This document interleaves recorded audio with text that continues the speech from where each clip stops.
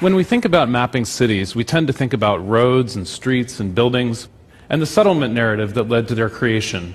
Or you might think about the bold vision of an urban designer. But there's other ways to think about mapping cities and how they got to be made. Today I want to show you a new kind of map. This is not a geographic map. This is a map of the relationships between people in my hometown of Baltimore, Maryland.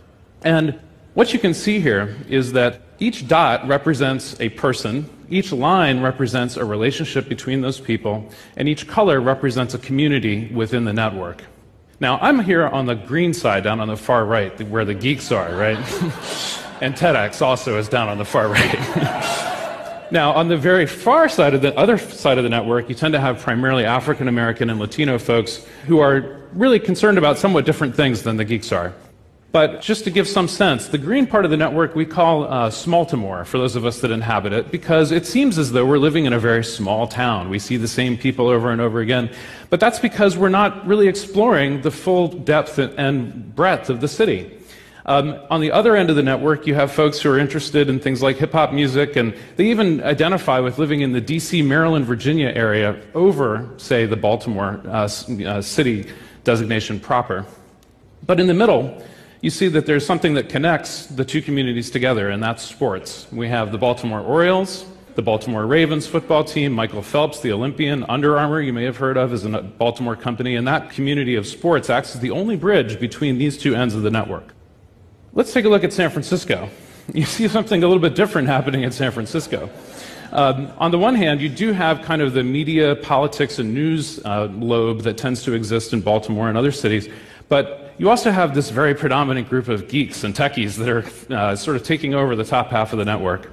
And there's even a group that's so distinct and clear that we can identify it as Twitter employees next to the geeks, right in between the gamers and the geeks, at the opposite end of the hip-hop spectrum.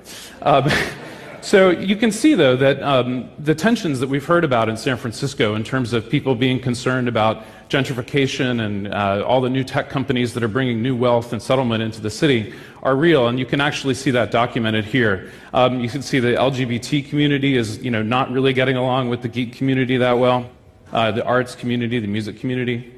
And so it leads to things like this. Somebody sent me this photo a few weeks ago, and it shows kind of what's happening on the ground in San Francisco, and I think you can actually try to understand that through looking at a map like this.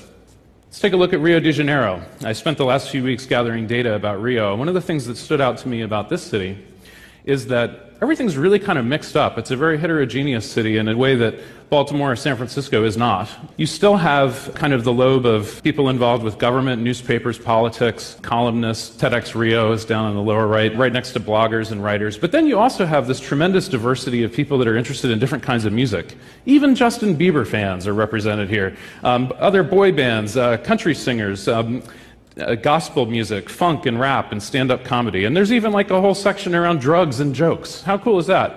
And then the Flamengo football team is also represented here. So you have that same kind of spread of sports and civics and the arts and music, but it's represented in a very different way. And I think that kind of maybe fits with our understanding of Rio as being a very multicultural, musically diverse city.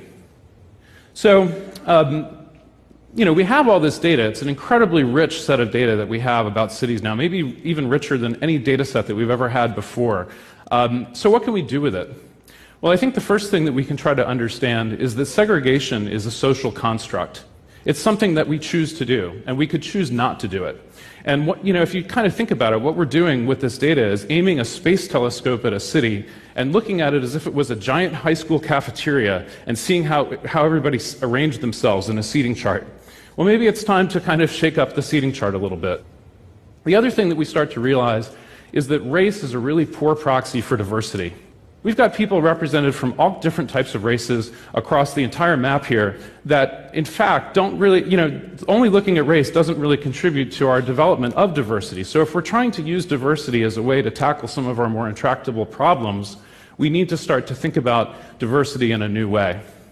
And lastly, we have the ability to create interventions to start to reshape our cities in a new way.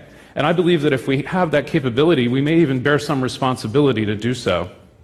So what is a city? I think some might say that it's a geographical area or a collection of streets and buildings. But I believe that a city is the sum of the relationships of the people that live there. And I believe that if we can start to document those relationships in a real way, then maybe we have a real shot at creating this kind of cities that we'd like to have. Thank you.